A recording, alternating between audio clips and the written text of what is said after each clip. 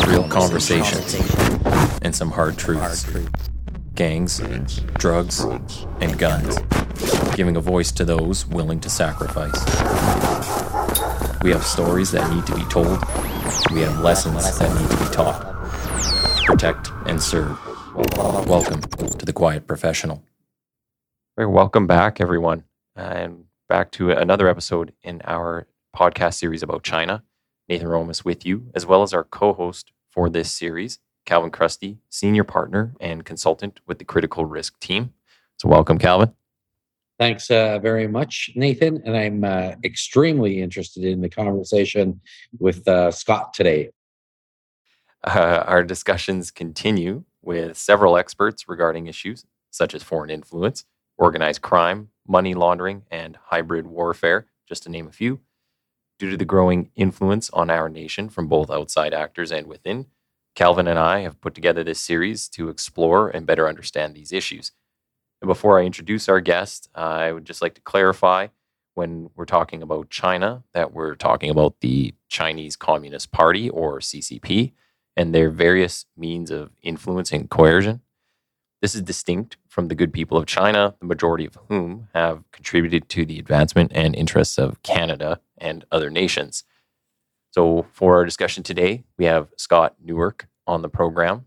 He is a former Alberta Crown Prosecutor, Executive Officer on the Canadian Police Association, and Director of Operations for the Washington, D.C.-based Investigative Project on Terrorism. He served as a security policy advisor to both the Ontario and Canadian Ministers of Public Safety. And Scott is a policy analyst and frequent public commentator on matters of border security, counterterrorism, security technology applications, critical infrastructure protection, and cybersecurity. And probably the most important and his biggest claim to fame, he's previously a guest on this podcast, Season 1, Episode 27. More important than all those other things you did. So welcome, Scott. Thanks very much. So just before we kind of got this rolling, we were just saying we're going to have a focus on Project Sidewinder, which is very Canadian content. But this was a report from the 90s, jointly done by the RCMP and CSIS that I guess wasn't really given its due at the time. People weren't really paying attention to it, but it was almost prophetic in some ways. And now it kind of forms a basis of a lot of the things that we are concerned with or looking into on a geopolitical scale. So can you kind of tell us, Scott, tell us about your involvement with Project Sidewinder and the people that were a part of it, and then talk about the project. Okay. Well, I was serving as the executive officer of the Canadian Police Association. And when I got a phone call, this would have been in probably 1996. I got a phone call from a guy who was a friend of mine named David Kilgore, who was also a former Alberta Crown Prosecutor. But at that point, he was serving as a Liberal cabinet minister in Ottawa. And he called me up and he said, hey, and his portfolio was, he was the associate minister for foreign affairs, responsible for the Asia Pacific. And he called me up and he said, hey, listen, I've been notified about this report that was written by an intelligence officer for the Canadian embassy that was in Hong Kong in those days. And as well, a guy who was the RCMP, they called them international liaison officers, and they'd written some papers about some pretty shady things that were going on. The beginning of it was centered on the abuse of the investor and entrepreneur immigration program, but as well, it also included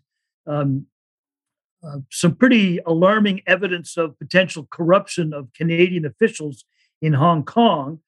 And the people who were benefiting from this were triads, or organized crime groups that were primarily stationed or operated out of Hong Kong. And these guys had written reports about it. They detailed it. I got to know them both. Sadly, the guy who was the Foreign Affairs intelligence officer, Brian McAdam. Sadly, he passed away actually just last month. And the RCMP officer's name is Gary Clement. He's back. He's actually left the RCMP. He's now focused on financial crimes, which was a big part of what these guys were writing about, and ultimately what Project Sidewinder got into. But my friend David Kilgore said, you're pretty good at digging through these complicated things and, getting things organized. And so how'd you like to come in and meet these guys? Sure, fine. And I'll just digress for a second and explain my background in the sense of moving into the policy world, if you will. I got into that because, and again, it was because really of my connections with the intelligence guys in the RCMP, where I was digging down and getting at the truth, and I was exposing what were essentially institutional cover-ups of high-risk repeat offenders released improperly, in one instance illegally, from federal prisons, and they went on and killed people. And because of my background, I knew some political people as well, and I exposed all of this stuff. And the irony of all of this is that it turned out that was, frankly, the identical situation that we were facing with this, which was that these two people, frontline operational people, had discovered some real serious misconduct and put together the necessary material to fix it. But unfortunately, the people in charge didn't want to hear it. We ultimately referred to that actually in my time with the police association. It was part of, in effect, the culture of the bureaucracy in Ottawa, which was no news is good news. And what happened was these guys put together a series of reports about what was taking place. And there were these people who were abusing, being able to use the immigration programs, the entrepreneur program or the investor program. And they should never have been admitted into Canada. They had deep, deep triad connections. They were using it to continue, and they were, using it to expand their criminal empires and as well to do things like money laundering. And it turned out, as they got into it more and more, that these triad groups were connected to the Chinese government. So it expanded the scope of what was really at stake here. And that's what they were very, very frustrated because they were pointing all this stuff out and nobody wanted to hear about it. And it was something that they were told not to report on. And why do you think that was at the time? So a lot of like what I've been reading, it sounds like a lot of, again, like willful blindness. A lot of people are just saying, I'm not interested, or, I'm not, that's not taking priority. But why at the time?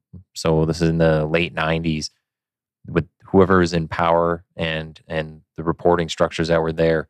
How come these things were not looked at that moment? Well, I'll give you two things that became apparent to me. One was the culture that was, quite frankly, corrupt. They were referred to as red envelopes, and the staff that were employed at the Hong Kong consulate were very often invited to casinos, to race tracks, and they would be given red envelopes full of money from these triad members. And so, and of course, nobody wanted to admit that there was anything wrong about any of that, but it also put them in a position where somebody said, we want you to look the other way, that they had leverage over them. And that was a reality that was there. And the other part of it was, as it got higher up the food chain, in my experience, the other part of it is that the overriding culture in the bureaucracy was, especially in management, was we don't want to in any way admit that what we're doing isn't perfect. Yeah. And this might make bad. And look, that reality is exactly what I faced when I was exposing the truth and trying to make changes based on the truth. in the Canadian federal correction system and parole system. Okay, so there were some real similarities there. What was really shocking as we went down, trying to get things exposed, is exactly how far the resistance and how deep the resistance was to this exposing the truth. And that's what I became involved in, because as I got into this and I started going through all this stuff, and look, it really was complicated in all fairness. And it took a while, to sort of figure out, and you have to ask the right questions and everything else. But what these two guys were absolutely excellent at doing was connecting the dots, if you will, showing the connections between these triad groups, the intelligence people in the Chinese government, and as well what they were doing in Canada, how they had basically crept into our institutions. And that's what a lot of the Sidewinder report. But what happened was, when these guys had written the report, it served as a catalyst really for a lot of other police agencies and intelligence agencies to get involved and to speak with each other, including in those days the Royal Hong Kong Police. Okay, and it actually, because everybody had a little bit of information on some of this stuff, but the work that these two men did was, as I say, a catalyst into bringing people together and ultimately developing a network of people around the world. And I can tell you that it's still in existence, of people who had an interest in this, who had information about it. And so it led to more and more. But the frustration that they felt because nobody wanted to hear anything about it, nobody wanted to talk to them about it, you can imagine how terrible it was. And the one guy, Brian McAdam, who was with Foreign Affairs, he was ultimately told that, we're going to bring you back to Ottawa. We're going to create a special unit, that you can head up to deal with all this stuff. And he thought, and I got to know, Brian and I got to know each other quite well. He genuinely believed that this was, a potential positive development. So he agreed, and they came back to Ottawa. And guess what? Turns out there was no such job that was available. And they put him in a room with a fax machine, okay, and said, that's it, you're here. You're stuck, nothing. And it was terrible. And I mean, he, as you can imagine, he suffered some real mental distress as a result of all of that. And so ultimately, within, a little over a year, I think it was, he ultimately retired. Yeah. But he didn't give up. And Gary, who was the RCMP officer, came back. He ended up in the organized crime section of the RCMP, the anti-terrorism squad, and we had some dealings with each other as a result of that. After 9/11, I was named as a special security advisor to the government of Ontario on terrorism because of some of my background. And we worked on that. He became the head of the RCMP's financial crime unit, and he ultimately retired maybe about a decade ago.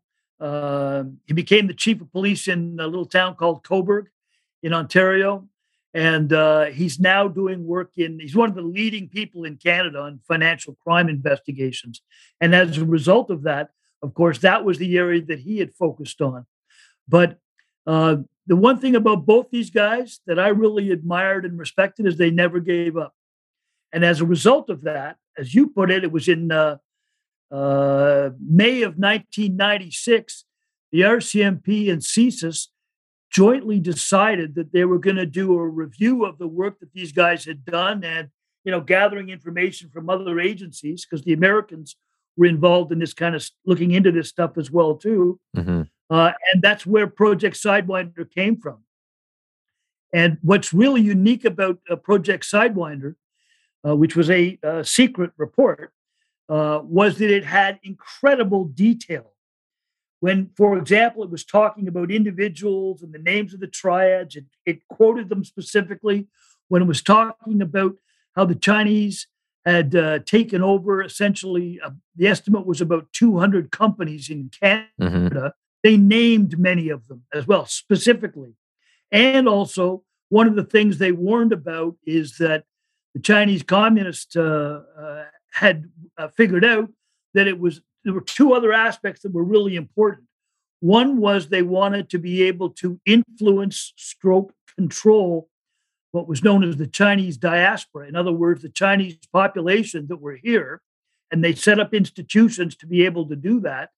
Um, Still operational, by the way, the United Front Agency and the Confucius Institute that operate in different universities and schools in Canada, although more and more of them are being shut down as realization increases. But they also named the companies, and they also pointed out that they were attempting to influence Canadian policies and politics by dealing directly with people who had that kind of influence. Okay, sound familiar for today? Yeah. Right? No kidding. 25 years later, and guess what? It's getting a lot more attention than what it deserved. But in any event, the Sidewinder report, and I've tried to recall this. I don't believe I was ever actually interviewed for the Sidewinder report, which makes sense. I didn't have any, original knowledge. I was really just somebody giving kind of tactical advice about some of this stuff. And but the guy who wrote it, was a CSIS agent. He was in charge of Asia Pacific affairs. We have since become friends. We worked together on a bunch of different projects. Michelle Junot Katsuya. Okay. And so they had, and it was literally on the day, it was in June of 1997, where they were meeting RCMP and CSIS were meeting to go over the report and to decide on next steps, because the report had said, hey, this is really complex and we've gathered all this information and this is a very, very serious security threat to Canada and it needs to be, more fully investigated. So we need to do more work. And guess what? The day they were holding the meeting to discuss that, the word came from the Prime Minister's office. Shut it down. Destroy all documents. Well, and we'll get into that there. I'll let Calvin jump in here. Yeah, I was just going to ask Scott. At the time, I didn't start paying attention to some of these acute issues till probably the late 2000s.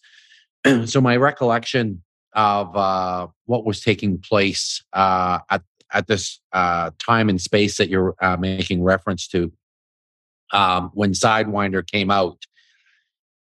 I recently read that there was, I believe it was a House of Commons committee or a related structure with a process part of it that reviewed Project Sidewinder. And I read the summary of it the other day, and it was dismissive of the threats. And knowing that you've had conversations, and I've had very brief conversations, but some, I just wondered if you could summarize some of those lifetime conversations to the best of your recollection in terms of when the report was dismissed by government, as to what maybe the reasons why it was dismissed and some of the sentiments that were taking place within the policing and intelligence community at that time. Yeah.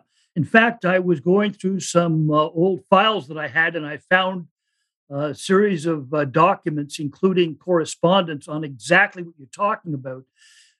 It was in 1999. And as I said, these guys, Brian and Gary, never gave up, even though they were obviously humiliated by this. They actually, Brian, you got to love him. Brian made a complaint to the then oversight body of CSIS, CIRC, Security Intelligence Review Committee. And, normally complaints about CSIS are about them overstepping their authority and doing something they shouldn't. This complaint was different because they didn't do their job.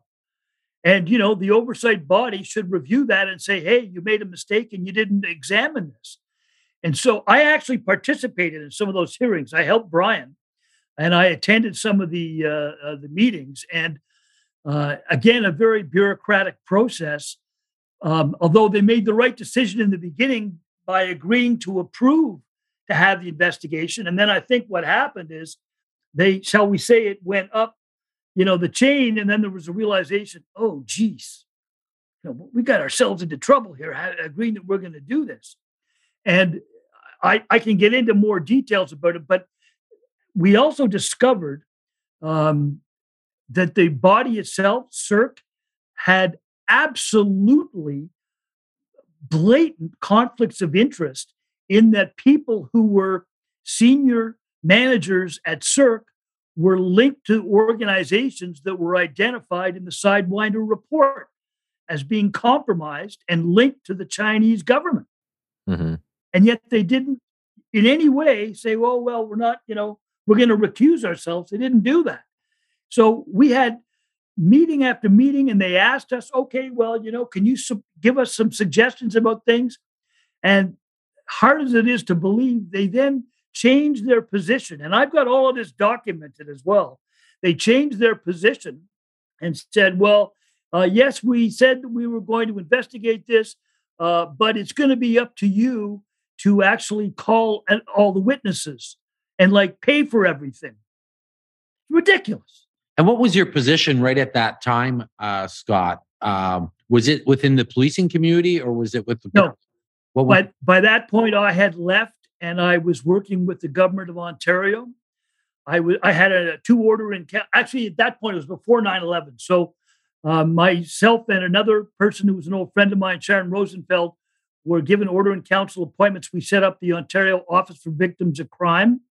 And it was essentially, as you may recall, back in the days when the Mike Harris government was elected, part of their common sense revolution was about increasing publicity and fighting crime, and wanted to have some operational insights. And so they set up this special office for victims of crime. But I did this with Brian just to help Brian because I thought it was something of pretty important public interest. And I think we probably attended, I don't know, like maybe 2 or 3 actual meetings. And it was flopping back and forth and nobody dealing with one of the companies that was named in the Sidewinder report as being, linked with the Chinese. And it gave very specific details was Power Corporation. Okay. Which is a big, no kidding, pretty big, important company. And the head of Power Corporation, his son was married to Jean Chrétien's daughter. Hmm. Okay. Oh, and the members of Cirque was actually the brother of somebody who was the executive director of Power Corporation. Yeah. Okay. Nobody stepped aside. Nobody pointed anything out. Like it was really quite alarming that had taken place. And so they we wrote everything out. I gave them the list of all the witnesses, and you got to appreciate that because of the work that these did, they built up a network of contacts, both in the States, but also in Australia and other countries around the world, all of whom had information about this. So we were able to supply them, here are the people that you should be calling if you're really going to investigate this. Never happened. and Scott, I had a facial expression on the call that obviously the listeners can't listen to when you mentioned Power Corp and Montreal, but I think it's a really good point because, and I don't want to get too political, on the national security issues, but particularly I think for Western Canadian audiences, which I presume is the majority of Nathan's podcast. Hmm. I don't know if they truly understand, some of the larger contextual issues geopolitically as it relates to how it may impact them and the history of it in terms of the interconnectivity between, say, the city of Montreal, historical and contemporary political entities, and how that impacts all of us, out west that probably aren't really privy and have that historical insight regarding some of those relationships between the CCP and the Canadian government, and the cascading impacts, which you see a lot of frustration coming from Western Canadians, but I don't know if they understand some of the precipitating factors and causal factors that date back 3 decades ago as a result of some Yeah, significant business deals. And I think they kind of think, oh, no, it's just somebody's self interest. But there's a lot more to it than self interest. there is. Yes. Yeah, Calvin. And even in British Columbia, for example, I was involved in this when I was at the police association when the Liberal government decided to get rid of the ports police and to privatize the ports in Canada. And gee, they granted a um, um, right to be present in the port to the China Ocean Shipping Company, who was also the people who were because of, and the way the structure works in the Chinese government, they're state-owned enterprise, okay, which is what it actually says. It's the government that controls it, but they also deliberately structure things in ways so that it makes it very difficult to tell who owns what and who you're actually dealing with. And the company that was allowed to have was the same company whose subsidiaries had been caught smuggling in 2,000 AK-47s into the port of Long Beach, California, where they had been trying to get a presence, and the Americans kicked them out. And so, guess what? Oh yeah, we're going to change the management structure of in Canada. Then they got granted presence at the port of Vancouver, and the increase in drugs skyrocketed in Canada. There was actually one time where there was a demonstration in British Columbia from people, drug addicts saying, please, protect us. We don't want to be drug addicts and die, but the drugs are flowing into the country. And it's one of those exact situations, though, that if you get the right answers, you got to ask the right questions. Mm-hmm. Okay. And the other thing that I discovered about this, and it was very similar to what I learned as a prosecutor. And again, I think Nathan, I think I discussed this a little bit. I accidentally ended up as a biker prosecutor very shortly after I started back in 1981. And that's what started my connections with the intelligence branches of policing in Alberta, especially the RCMP. But one of the things that I learned along the way, and headed a great guy named Ray Monroe. He told me one time, you got to be able to think like the bad guys. Exactly it. And nobody understands that better than the Chinese government. And nobody understands better than them that, for example, if they say, well, yes, we're going to enter into this agreement, intention of following the terms of the agreement, that the people who will be reluctant to point out that the Chinese are not following what they agreed to will be the Canadian officials entered into the agreement, because it might make them look bad. And that's what's unfolded, and on a continuing basis as we see things over the years, more and more examples, including of individuals who, all of a sudden get appointed to the Senate after their last position in the as the president of the Canada-China Business Council, which is it's an agent of the Chinese government. Oh, and guess that person, the former president. Remember, I told you about the fact that this guy Brian McAdam was promised a special job when he came back to Ottawa. The senior guy from Foreign Affairs who promised him, that's who I'm talking about, who's now in the Canadian Senate. And I could give you more and more examples.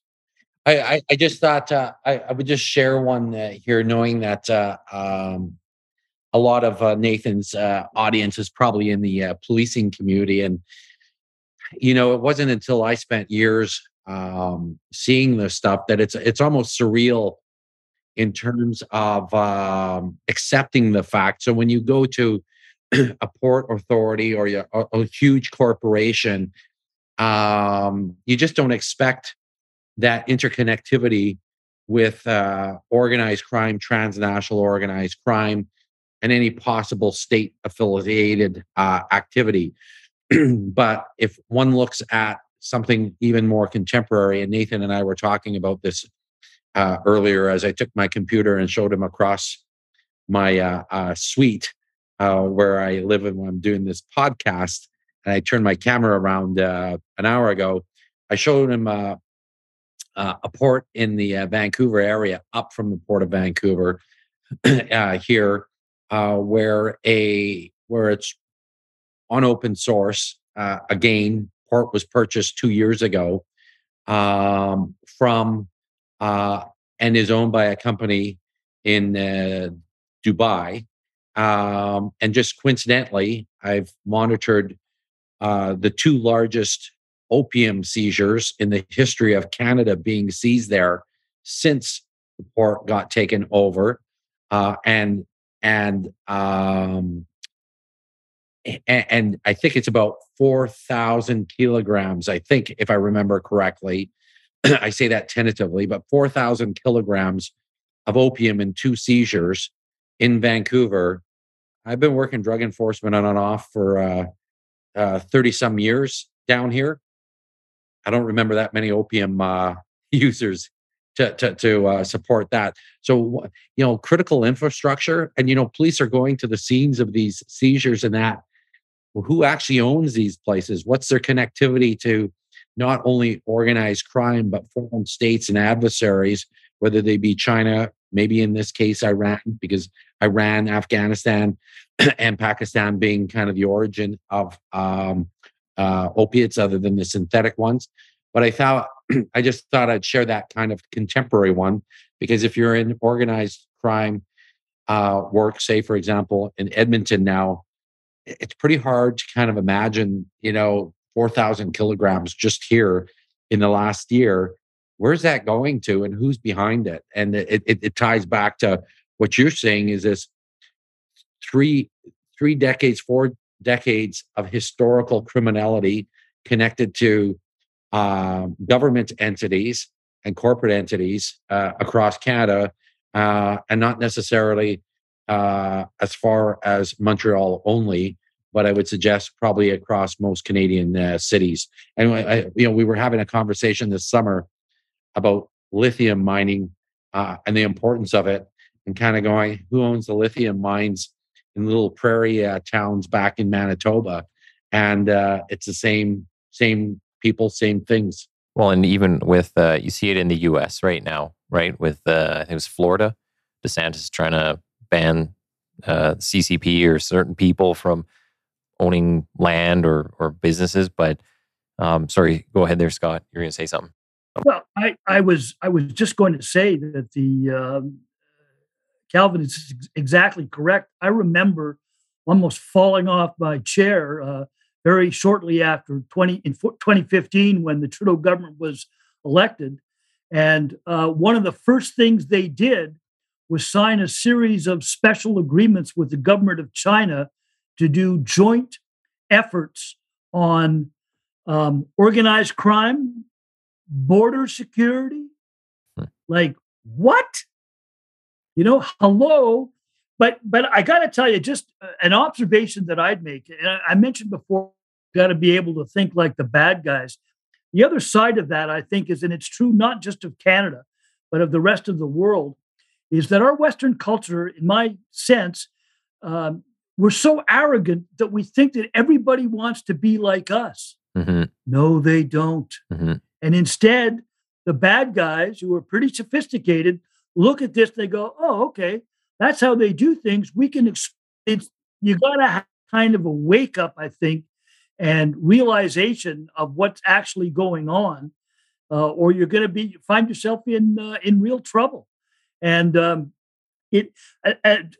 the optimist. I think maybe over the last 3 or 4 years, probably since the Meng Wan's case, the arrested detention of the two Michaels, I think there's been a much more pragmatic and realistic awareness of the nature of is that we're dealing with and what their motivations are. And I think it's And I admit my bias because it was part of the work that I originally did.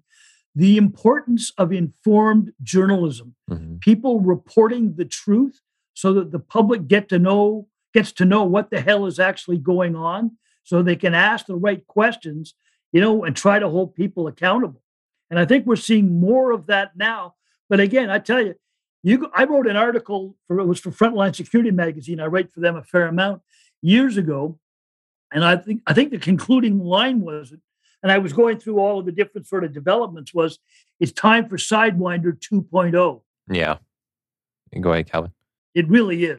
I was for sure it is, and I think there's a numerous versions of it coming out, including from some of our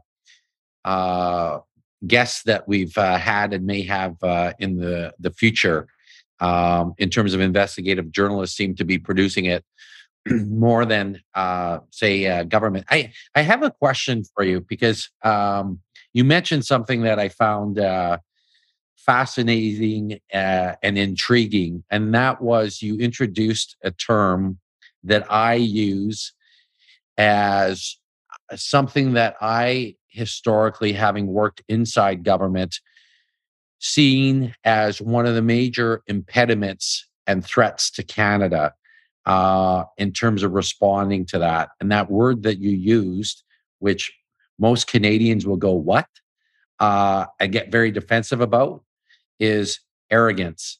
And I use that all the time because I saw in my experience that arrogance blended with ignorance was probably the biggest impediment for Canadian security and intelligence and policing to mitigate some of these threats.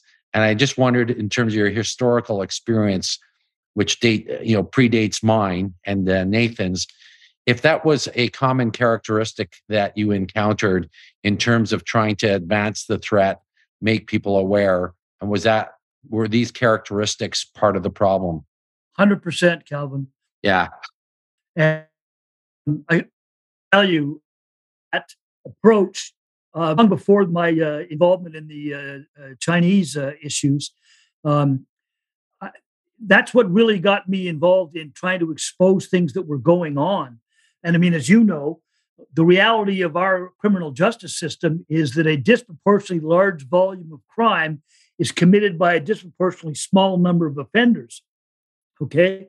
But our system doesn't really want to deal with that reality. And as a result of that, when something would happen, and there were two big cases. One was the murder of an Edmonton police officer named Ferrone by a career criminal named Albert Fulton, who should never have been released, and was charged with new offenses. Didn't have his parole revoked. Okay, and we have, by the way, a legal system where it's a crime to breach the conditions, of your bail or your probation or your sentencing, not a crime to breach the conditions of your parole. Hmm. Okay, and so the attitude was, and I encountered this, it was known actually. I got this from correctional officers that I had dealings with. The culture was GTO, get them out, and KTO, keep them out. And the same thing, that's what I think, and it probably was, what David Kilgore realized when he asked me to get involved in this, was it was the thing that you do, was the cultural thing. I'll give you an example. I have a very good friend who's a former CSIS officer. He's a brilliant guy. He's a cybersecurity expert. And he was actually at CSIS when all this stuff was going on about Sidewinder and it being shut down. And as you can imagine, the Brian McAdam, who was the foreign affairs guy, was so frustrated with all of this that nobody was doing anything.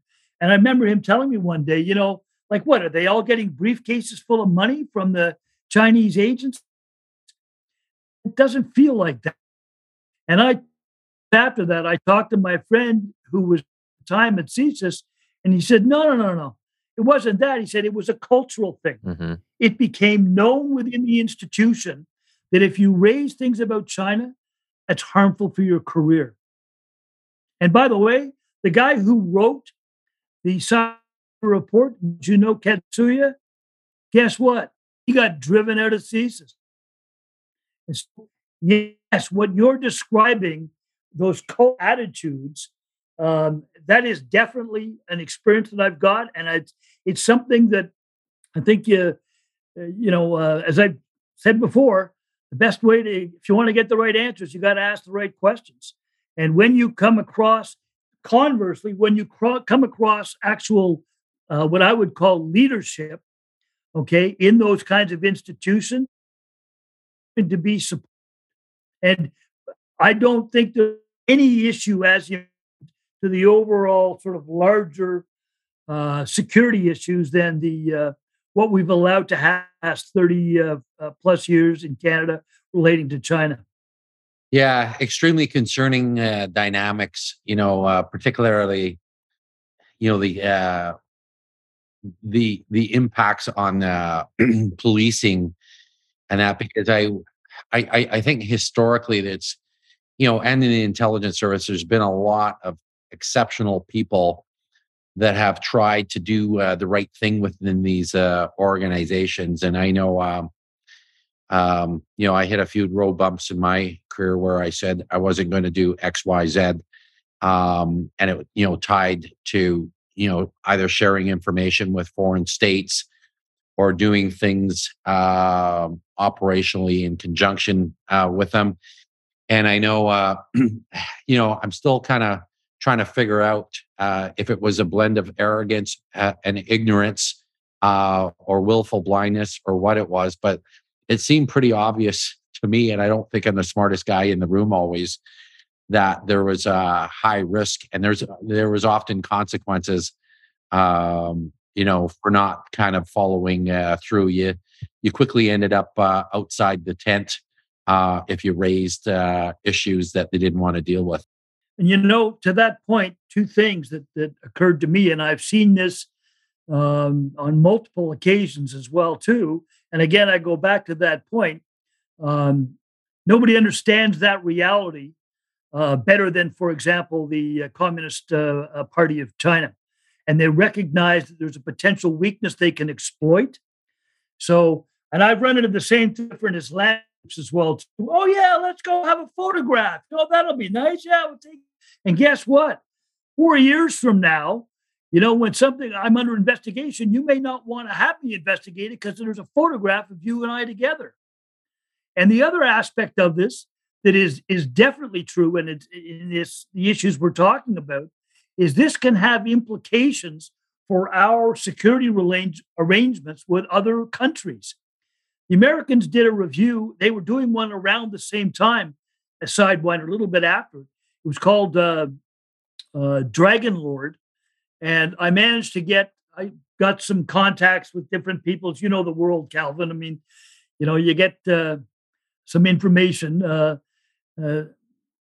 I ended up accidentally becoming, in effect, the handler for one guy, but he pointed me in the right direction. And in this project by the Americans, they described Canada as a significant security risk to the United States because of our vulnerability to China. Mm-hmm. That's reality. Okay, and I'm ever the optimist. I think we are beginning to wake up. I think the world is beginning to wake up and realize that. And it's just a fascinating thing to see that how much of this goes back to and was predicted in Project Sidewinder and the work that was done by these two individuals that led to the creation of Sidewinder. But let's learn the lessons and take the appropriate action. Still needs to be done. Well, we were saying on one of the previous podcasts with on these topics, just talking about the U.S., spying on its own allies. Yes. But when, you're the biggest one in the room and other people aren't picking up the slack, I guess somebody's got to do it. And we had a small discussion, I guess, around like whether, can Canada or Canadians really get mad at the Americans for doing that? And it's like, well, we're being seen as a security threat to our own allies now. Some people are calling it the Four Eyes instead of the Five Eyes. So, can we really be mad at somebody that's at least doing something that maybe we should be doing to some degree? And Calvin, you got something? Well, I was going to say my experience was, working with the Americans intimately. I mean, we had DEA, HSI, U.S. border, and all those people right within our offices. And, there was always those conversations. And I think I saw some in the papers recently, about the importance of sovereignty and that. And it's kind of like, perhaps if we reflected on it and looked at, and maybe even just had a conversation with a group of constables and had a conversation to go, hey, do you have the tools in terms of the legal toolbox to tackle these things, with the disclosure laws and everything else? And I know I'll bring that up on different podcasts to take on the cartels, to take on the triads and take on these different networks. And my guess is, because I had, essentially 200 of them working for me in Vancouver, they would say, no, we don't have that capability.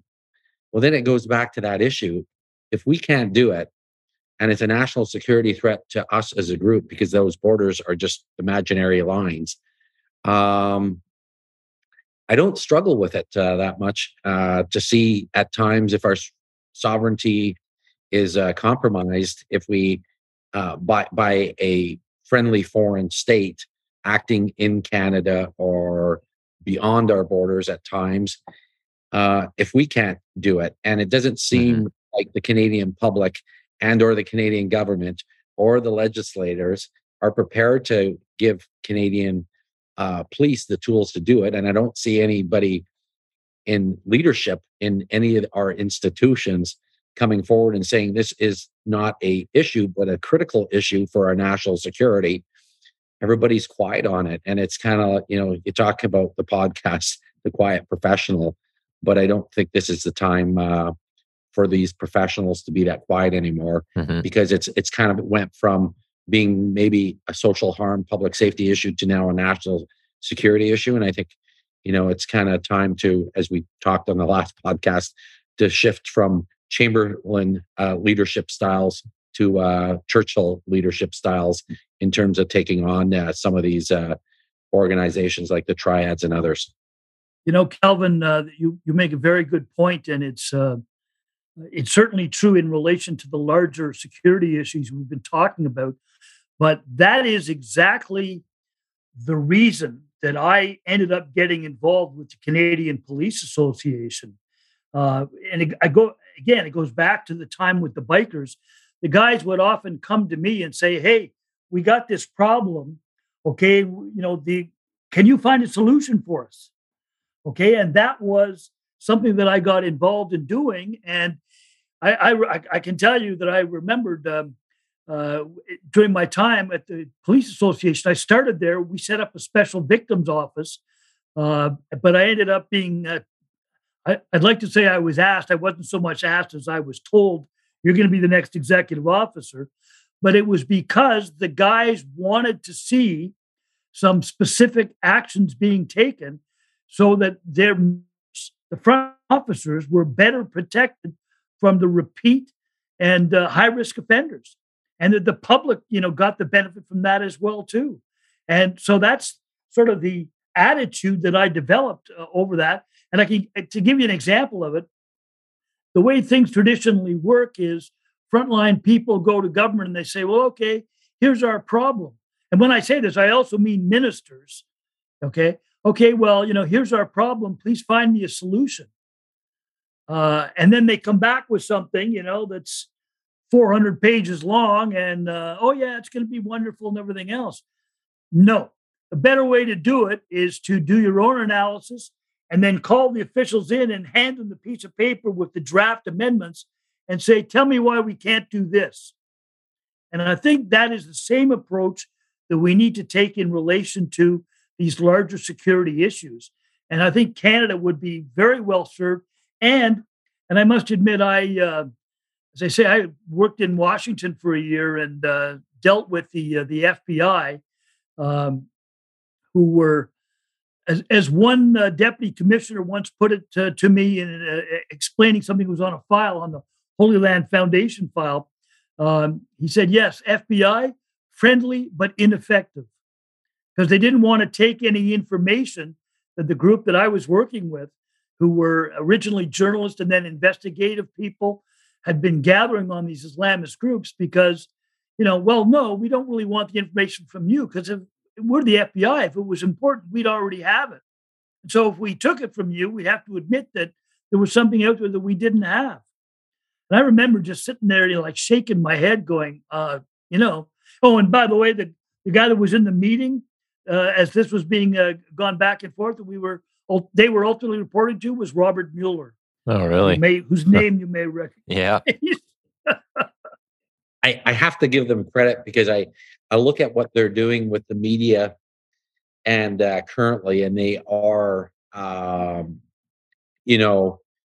world leaders, I think, currently in terms of going forward on the threat and particularly communicating with the public about it, not hesitant of offending. I was reading a speech from this summer from the director of the FBI on the influence of foreign states and China on the business community. And it was, I was kind of going, it would be nice to see that type of talk given to the Canadian business community because, that's where they're hitting. Do you remember? I was thinking about exactly what you're talking about. I was thinking about it the last couple of days. I got to know when he was I think he was the head of CSIS at the time, or he might have been the National Security Advisor, Dick Fadden. I got to know Dick. He was the deputy minister for a guy who was an old friend of mine, Jason Kenney. And remember that I think he was at RMC. And he actually, in a speech, said, by the way, the Chinese are trying to influence Canadian politics. And in fact, there are two provincial governments that have ministers that have links to the Chinese. And it caused all the controversy. Okay. I did some research. He was right. And good on him for actually having the backbone and the candor to speak out about that. And I'll give you one just observation. I actually am very glad to see that Canada has actually created this Canada-China committee in the House of Commons because they're starting to ask the kinds of questions that need to be asked. And we're seeing things like, you look at whether it's Huawei or ZTE, their influence in the cyber world, the Chinese government's influence in the Chinese diaspora, going after the technology, the CBSA technology system and the RCMP technology system that are from China. Maybe there needs to be some questions asked about that. But that is the bottom line about all this stuff. And I think it's what's so important about going back to the original reports and Project Sidewinder, because they provided that public info that wasn't made public. It is available now on a new special security site called the Internet that you can get the Sidewinder report if you Google it. But it was if you want to get at the problem, you got to ask the right questions and have the right information and not be too politically correct. As I say, I think we're moving in that direction. Yeah, and you know what? One thing I just want to make sure we get in by the end here is you do a lot of writing on cybersecurity and that world, and some of the stuff you'd sent I found interesting. So some of the changes in definitions, which will lead into the tech, is how you wrote about espionage and spying, and the change in the definitions. So espionage, you had said that it's not just looking for government plans anymore. Now espionage includes stealing businesses' intellectual property, information, influencing governments, and possibly subverting them from within, as well as spying. No longer just members of a state. They're using the diaspora, so everybody is fair game, whether that's through pressures, threats, or coercion. They also have special interest groups, all those individual hackers that you see out there. But can you just talk a little bit about the tech side of things and some of the issues we just see there? I know everybody sees in the media TikTok. It's always the big one, but there's more to it than that. So can you kind of give us some of that here just before we run out of time? Yeah, I mean, I think it's a good example. And again, the Chinese were astute enough. Their geopolitical strategy is long term. Okay, they're always looking long term, and I think they recognized the kinds of things that and how our societies and governance could change because of the change in technology, which frankly, has been remarkable. When I first came to the Canadian Police Association, was basically in 1992. It was the pretty much the invention of the internet, Hmm. and I remember we put together this new feature called a website, and we were working with a company out in British Columbia to do it. And the guy was explaining how we could do this, and I could add things on it. And I said, well, if I can add things onto my website, does that mean that other people can without our permission? Oh, we never thought of that. And security, in my experience, and I'm not a techie, okay? Like I describe it, I organize a whole bunch of cybersecurity conferences from a policy perspective. It's, as I always used to say after the meetings, fascinating, but frightening Hmm. because the vulnerabilities are there. And again, nobody recognizes that, in my experience, better than the Communist Party of China, and exploit it as best they can. That's why things like we talked about it briefly before, but I think it's so important. Uh, Changes to the Canada Investment Act are so important. They were going to take over Canadian. It's really important, and you gotta appreciate as well too the things. So actually, we're involved in making changes to the Invest Canada Act so that it added in security Mm. just invoked, as you may recall, recently to block further investments. And it's, as Calvin had pointed out, as we're moving into this, rare earth minerals and all of this new technologies, we need to be fully aware of that, including what our vulnerabilities are and how we can address them, because they ain't going to just go away. Yeah, and I want to kind of maybe we'll finish just with just two lines that I took out of one of the writings that you sent, and I think it kind of sums up everything we've done over these episodes, over this series, pretty well.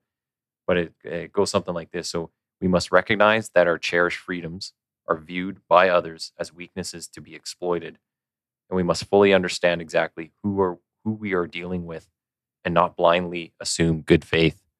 Yes, So I thought that was pretty well spot on. thank you. It was a lesson learned. Anything else from you there, Calvin? Any other final thoughts or anything?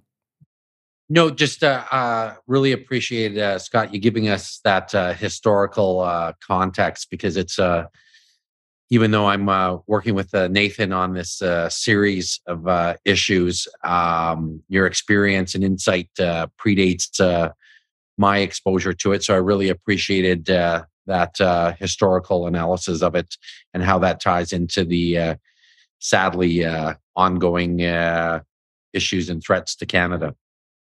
Well, thank you very much. And I got to tell you guys that you're doing, for example, even on this, I think is a critical part enhancing public awareness, because that is one of the most important steps in actually making the right changes. So thank you. We're doing what we can. Yep. So thank you, Scott. And if you just want to hang on the line for a second, just going to stop the recording.